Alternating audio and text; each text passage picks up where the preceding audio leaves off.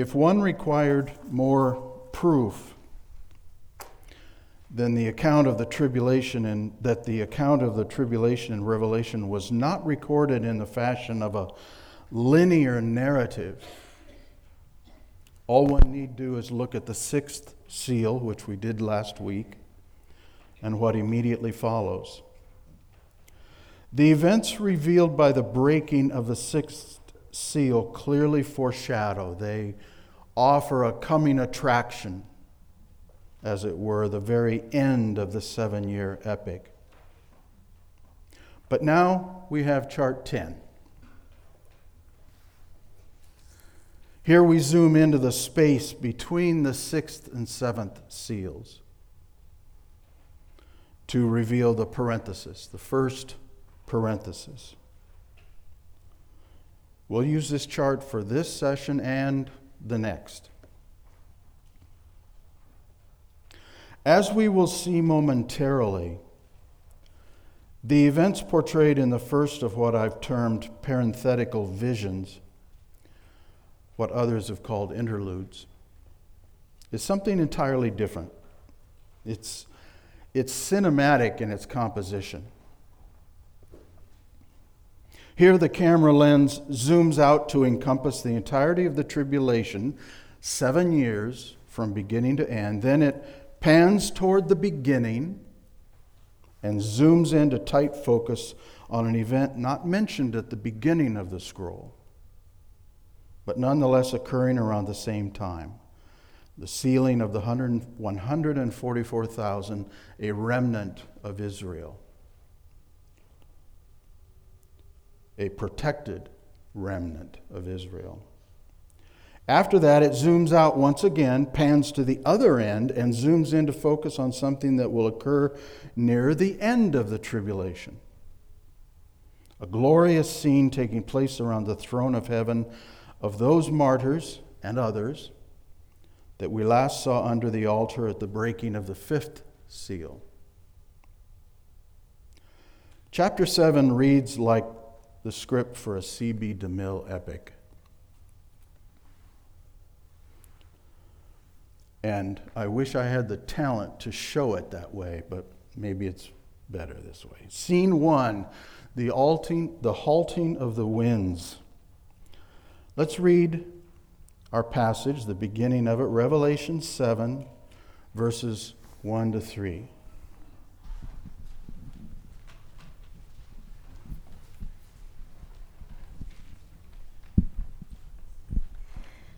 After this, I saw 4 angels standing at the 4 corners of the earth, holding back the 4 winds of the earth, that no wind might blow on earth or sea or against any tree. Then I saw another angel ascending from the rising of the sun with the seal of the living God, and he called with a loud voice to the 4 angels who had been given power to harm earth and sea, saying, "Do not harm the earth or the sea or the trees, until we have sealed the servants of our God on their foreheads." One learned commentator from the first part of the previous century writes, quote, "These words describe the continuation of the action and course of events signified by the breaking of the sixth seal. It is therefore still the period of the judgment with which we here have to do. But in the midst of wrath, God remembers mercy." J.A. Seiss, 1901. With respect, I beg to differ. If the action described at the breaking of the sixth seal, so cataclysmic and literally earth-shattering, that we looked at last week, has already begun, it is no doubt too late to protect the 144,000 sons of Israel. At great risk of being struck by lightning, I suggest that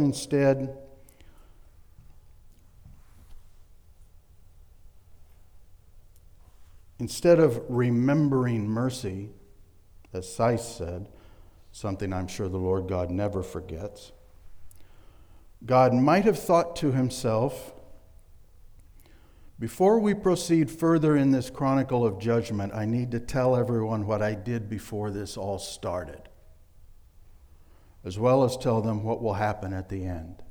So, this first portion that we're looking at today in the parenthesis shoots all the way back to the very beginning of the 7 years. The second portion, which we'll look at next week, shoots all the way to the end.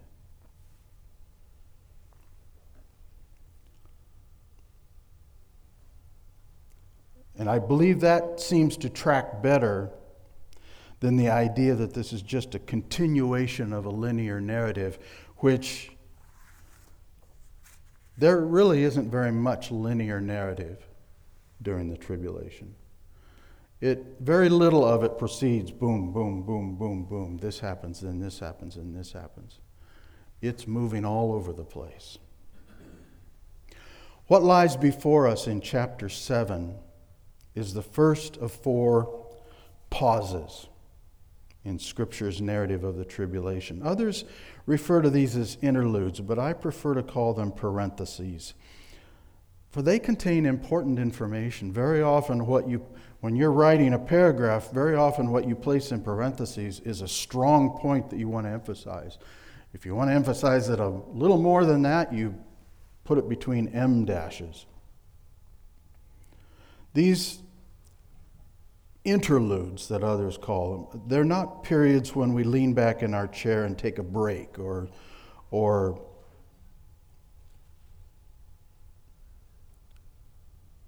look for some peace and quiet.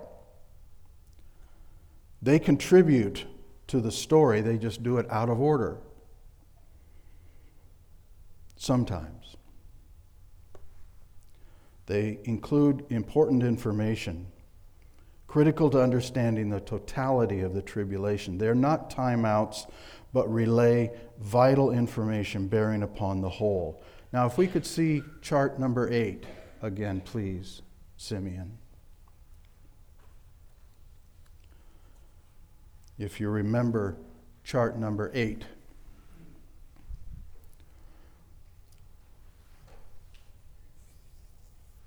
These occur between the 6th and 7th seals. That's where we're at now. The next parenthesis is between the 6th and 7th trumpets. The things enclosed in cartouches. Between the trumpets and the bowls are a great number of, a larger parenthesis. Many commentators, many people who have charted this in the past, place those at the 3.5-year mark. These right here, they place them at the 3.5-year mark. Some of them belong there. I would suggest that some do not. And then the final parenthesis, gathering for Armageddon between the 6th and 7th bowls of wrath. Now back to 10, please. My basis for placing what is described in verses 1 to 8 at the beginning of the tribulation is that even as early as the 2nd seal, when things are seemingly just getting started, we have taking place war, which results in famine. Famine, which results in death. This is followed by the voices of martyrs for Christ crying out for justice and vengeance. By then it'd be a little late to be sealing from harm a large group from Israel. Just doesn't track very well. Contributing to this placement too is the narrative of the first 3 verses, especially verse 3. Quote, "Do not harm the earth or the sea or the trees until we have sealed the bondservants of our God on their foreheads." End quote. Well, if this were following in sequence after the 6th seal, if this were placed after the 6th seal, all 3 of those would already be greatly harmed. Finally, except for the act itself of sealing the 144,000, These three prefatory verses are filled with the metaphorical language of prophecy. Even so, as we'll see, it is metaphorical language and imagery common throughout God's Word. John sees 4 angels, supernatural messengers, standing at the 4 corners of the earth. Well, globes don't have corners, do they? They're round. But this language was used in antiquity much as we might say the 4 points of the compass. That's what it means. North, south, east, and west. Since we hear nothing in the rest of the revelation of these winds actually blowing in a harmful manner, the winds would seem to represent in general the earthly and atmospheric violence to be inflicted or permitted by God. So even the wind, which is a very real thing, is here used metaphorically to mean these forces that will harm the earth and harm people. These 4 angels possess the authority and power to inflict this damage. It says they are granted to harm the earth and the sea, but are here commanded to hold back that force temporarily until the bondservants or slaves of our God have been sealed on their foreheads. This command comes from, quote, another angel ascending from the rising of the sun, that is, out of the east. Some older commentators say this is Christ Jesus himself. I don't subscribe to that. I don't think the text gives us that at all. It says, quote, another angel.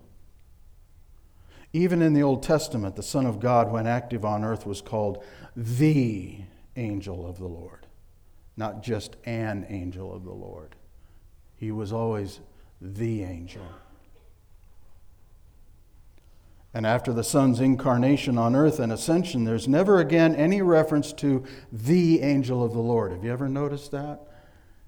You can scour the New Testament. There's no reference to the angel of the Lord, because he'd already been here in flesh and left.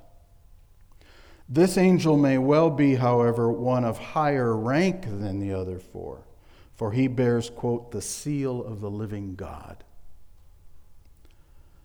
This presumably strong angel commands the 4 to hold back their respective winds until we have sealed the bondservants of our God on their foreheads.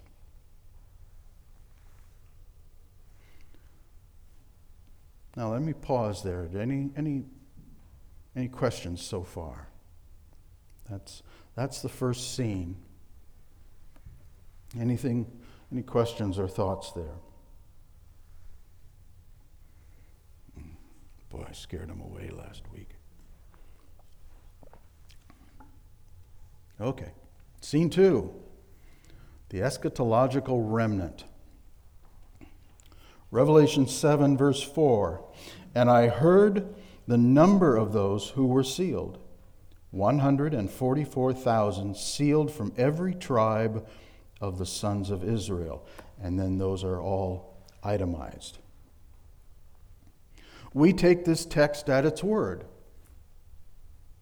It's saying what it means what it's saying. These are not Gentiles, nor do they represent the church as the true Israel. How anyone can get that out of this, I've read the commentators, I cannot understand why they're so insistent on standing on their heads and making Israel into the church, or church into Israel. This passage speaks of Jews drawn from the 12 tribes of Jacob, sons of Israel. Likewise, while it's possible that John employs the number 12 times 12,000, symbolically, to represent all Israel. Well, why not just write that? Why itemize so precisely an effective end-time Schindler's List of 12,000 from this tribe, 12,000 from this tribe? Why do all that when what you really mean is all Israel?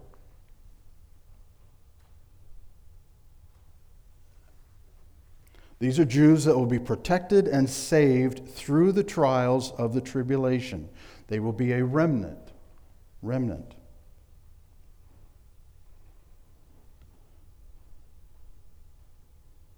So why do all of that? Why list all that out? Why be so pedantic when what you really mean is all Israel, or even worse, the Christian church? That just doesn't make any sense. The Apostle Paul, in Romans 11, assures Christians that God has not forgotten what he promised Israel. And what we're seeing here, as well as in other portions of the eschatological narrative, is confirmed of that. Turn please to Romans chapter 11.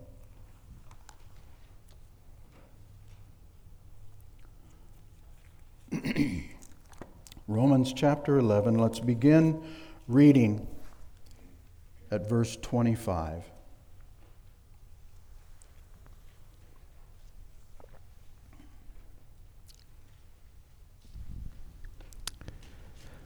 Romans chapter 11, verse 25. Lest you be wise in your own conceits, I want you to understand this mystery, brothers. A partial hardening has come upon Israel, until the fullness of the Gentiles has come in. And in this way all Israel will be saved. As it is written, the deliverer will come from Zion. He will banish ungodliness from Jacob. And this will be my covenant with them, when I take away their sins. As regards the gospel, they are enemies of God for your sake. But as regards election, they are beloved for the sake of their forefathers. For the gifts and the calling of God are irrevocable. When we read, that's all, Scott, you can take a break. Go have a smoke if you want to. When we read in that passage, all Israel will be saved by the final judgment of the eschaton,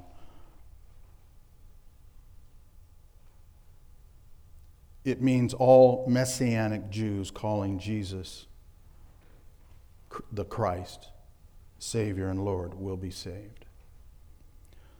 There will be other Jews that will reject Christ still, that will not accept Christ as the true Messiah. They will end in a bad way. And he says, I'm doing this to Israel for the sake of the Gentiles, but don't think I've forgotten what I promised Israel. None of what I'm doing for the Gentiles nullifies what I promised Israel. I haven't forgotten. The church is not the new Israel. Israel is still an entity unto itself. And he goes on to remind the Christians in Rome that, quote, just as you once were disobedient to God, but now have been shown mercy because of their disobedience, so these also now have been disobedient, that because of the mercy shown to you, they also may now be shown mercy. Clear as mud. God doesn't forget. And he's, just like in the message this morning in Habakkuk, he's using this group to accomplish something in this group. And then he uses this group to accomplish something in that group. He's God. He can do that. He's in charge.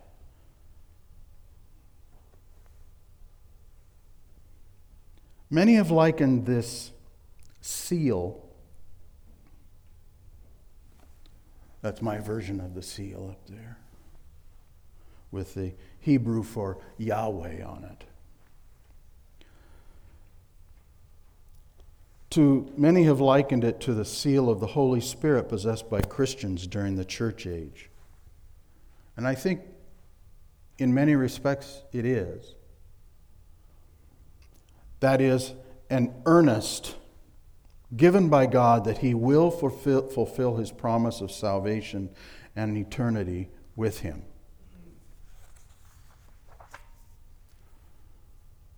Now, the Spirit in Christians serves many roles. He serves many purposes. He comforts. He interprets God's word for us. He's our umbilical to God for his mind. He gets the connection going between us. He translates our groanings. But he also serves as a pledge, an earnest that God will fulfill his promise of eternity with him, of salvation. He says, how do you know that I'll do what I say? You have your spirit, the Spirit in you. It's placed there as an earnest, as a pledge. And at least in part, that's what he's doing with this seal of the 144,000. He says, I'm going to save you. And to show you that I will keep my word, you have this seal. I see no evidence that this will be a guarantee of an effortless existence. Just as with Christians today with the Spirit, they might still suffer trials or even persecution. But the seal will be a promise that they will not be destroyed or killed. They will be there to the end. And in fact, the word tells us they will rule with Christ on earth. They will be kept alive through the trials of the tribulation. Just as the promise he made to believers today. He didn't promise us a rose garden. You're going to have trials, you bet.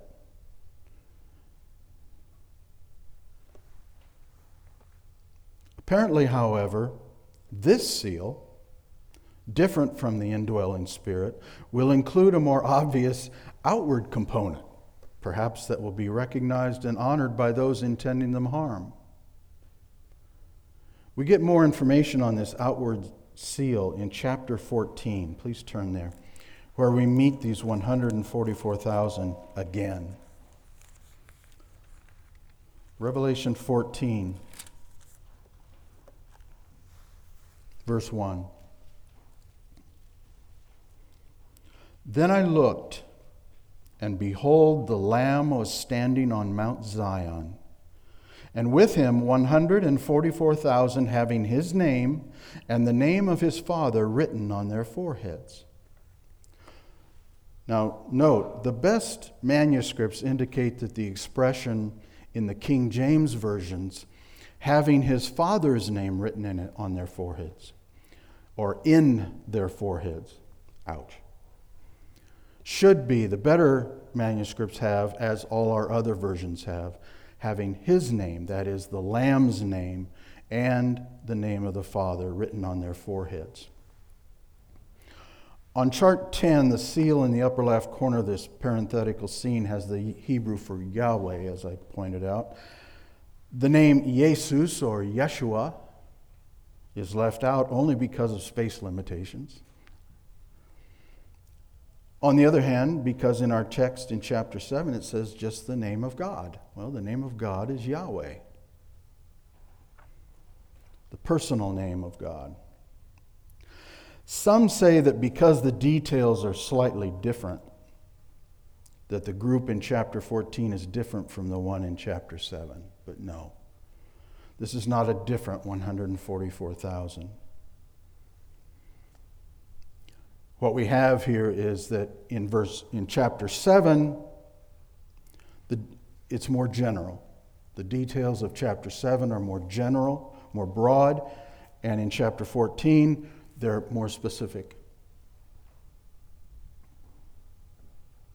So we take from these two passages that the angel arising out of the east in chapter 7, verse 2, carries with him a seal or a stamp of sorts with which he seals or brands each of the 144,000. This visible sign is sufficient to turn away anyone wishing to do them harm.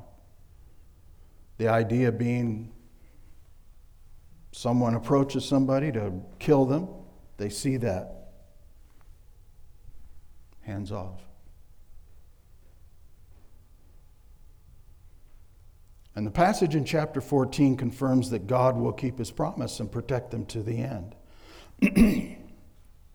Permit me to offer some food for thought. We don't find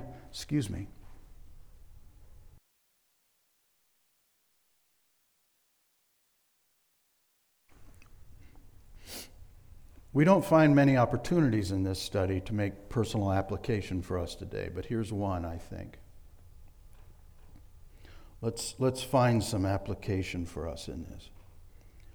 How would the conduct of your life be different if on your forehead was branded follower of Jesus the Christ? So that everyone approaching you would see that. Would it be any different?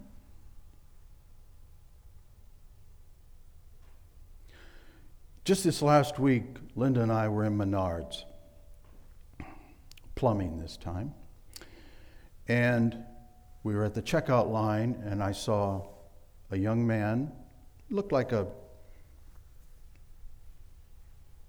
worker, like he was, did construction or something like that, in front of us. And he was wearing a baseball cap that had Jesus all over it in different phrases. But it was clear, Jesus. And as I was looking at him, I suppose it's not a laudable thought process, but I also think it's kind of a human thought process, that I just watched him to see if his behavior matched up with what was on his head. And in dealing with this, I thought, what if not a baseball cap, but we had a brand on our forehead that said, owned by Jesus Christ? Would that change the way we live? Where we go, what we do, what we say, the way we say things? I think it might. Sadly, I think it might. What we have in our hearts should do the same thing. But just a thought. These Jews will be under the microscope, so to speak.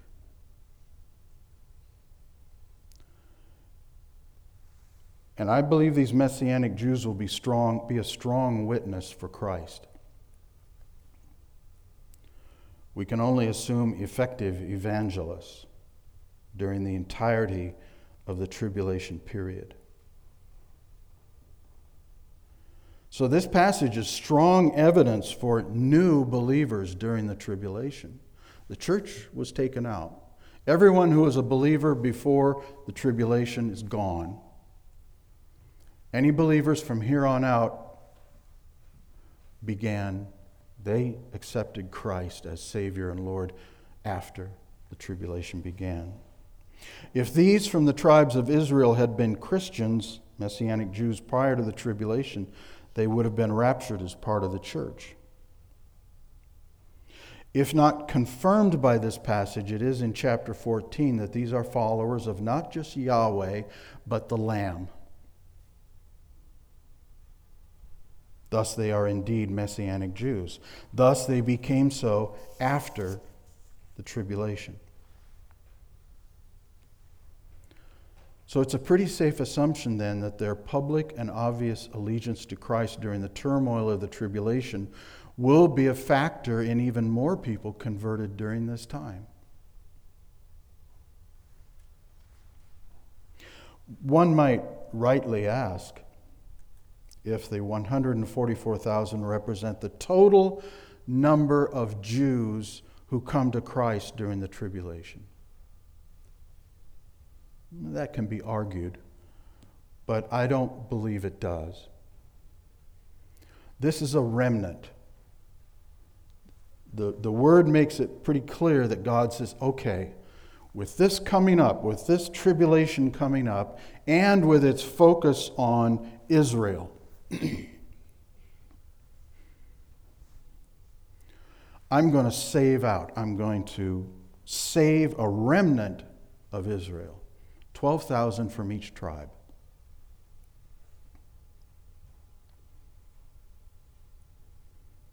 Doesn't say everyone. It's a remnant. So that at least this many from Israel will be saved to rule with Christ Jesus. There will be other Jews who do not believe or who do believe but are martyred or live through the entire tribulation. These are just set apart. They're sanctified. They're protected. Throughout the chronicles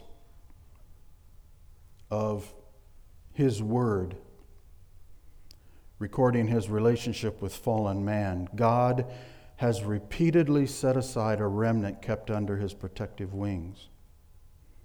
We see this in Noah and his family kept secure through the flood. Rahab and her household kept safe as Israel destroys Jericho. A remnant of Israel was kept in their homeland as the rest went into exile in Babylon and elsewhere. In these and others, we see the grace, the mercy, the long-suffering of God, even when dealing with those who have been in rebellion against him and his statutes. Now, anticipating that some of you may have looked at this list of tribes and said, well, what about this one? Or why is this one included but not this one? Anticipating that, I have a sheet that might answer some of that for you. If you're interested, I've got a few sheets. Just see Linda after the class that kind of works through that and discusses it.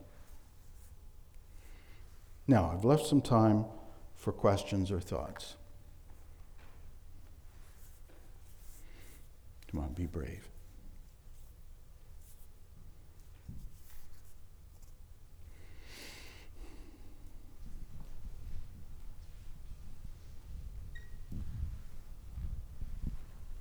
Yes, Dan. I'm just curious, as you've been studying and researching this, and any idea where the number 12,000 came from? No, except the number 12 is always a special number in God's Word, much like 7. 12 tribes, 12 disciples. Okay. 12 times 12,000, nice round number.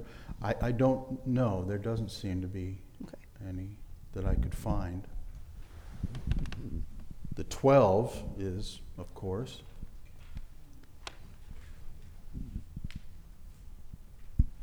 Dennis. Well, I don't think it says in God's Word, but it's interesting. Maybe it does, but I don't believe it does, to say how those 144,000 were saved. Obviously, it was, or when they were saved, it had to be, like you said, it was during probably the first part of the tribulation, but it just it makes you wonder. I wonder, God somehow worked in their hearts and they were saved. Do you have any ideas on that? That's a good point. Thank you. I hadn't really thought about that before. Look at the timeline of this. If indeed this takes place at the beginning, which it has to. If it takes place at the beginning, it's at the very beginning of the tribulation. The church is gone. Every Christian on earth is gone. So any new Christians are just that, new Christians. That's a good point. I did not find anyone who raised that point or even answered it.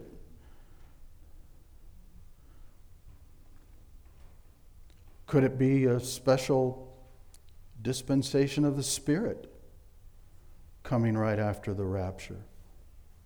I don't know. That's an interesting point. I don't have an answer. Greg has the answer. Okay, good. He's going to settle it for us. Well, it seems to me that the rapture is going to be such an event, a predicted event, that any student of Scripture is going to see that and say, and if they had dismissed it before as, no, I don't believe that that's going to be true, or I don't believe that Jesus is really the Messiah, but here's the rapture, well, then I have to rethink things. And anybody that's serious about it, whether it be a person that has attended church for a long time but has never really made a personal commitment themselves, or whether it's a Jew that's rejected and is still waiting for, but still looking for the Messiah, they have to, this is a time for reflection. This is a time to a reset, because this is the 2x4 upside the head. This is something that they recognize immediately. Oh my gosh, I have got it wrong, or I have had it wrong, and we know obviously that the Holy Spirit will be involved with the conversion of every single one of these, but between those two things, it's not surprising to me that an awful lot of people will come to faith in the beginning of the tribulation before all of these events occur, but after the rapture has occurred. I agree. I think that's very possible. We can't say for sure, but I think it's very possible. I would just play the devil's advocate and say, no one knows Scripture better than Satan. And there will still be those throughout all of this who will reject it, who will stand against it. Why? Depravity of man. So I think both. There will be those who will know it forwards and backwards and still reject it. And there will be those who, and it could very well be, think of all the Jews now who are waiting for the true Messiah to come. And here they should see evidence that, well, he's been here and gone, and he's coming again. Get your house in order. You know, when you think about it, 144,000 isn't that many. How many are in the world now? 9 billion, something like that? So I think that's a very real possibility. Yeah, anything else?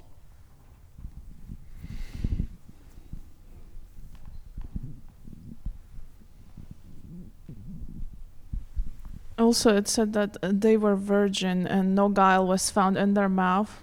So does that mean... You've looked ahead in chapter 14. Does that mean that they were never married? Well, yeah. Okay.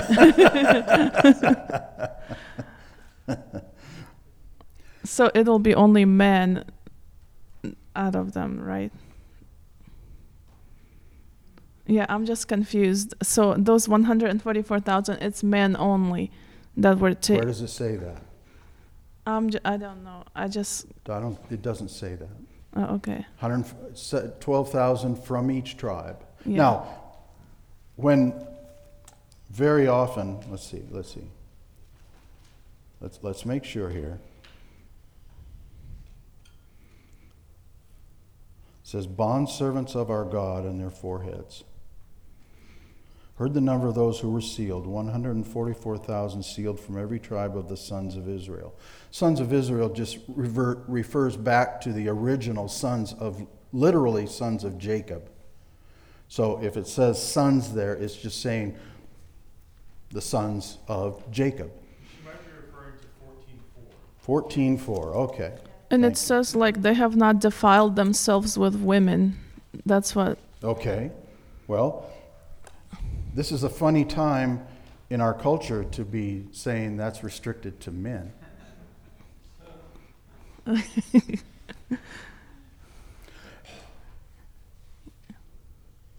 based on chapter 7,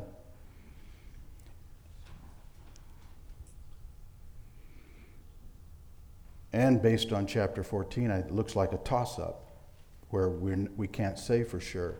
The men didn't have anything to do with women. The women didn't have anything to do with women. Maybe implied in that is that the women didn't have anything to do with men. The point being, they've been kept holy, sanctified, pure. Not just kept alive, but kept pure. And as such, then they will reign, 14 says, will reign with Christ on earth. Good question. Dangerous question. What else?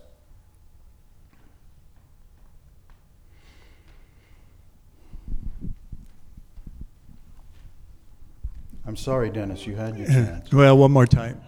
Zechariah 12:10.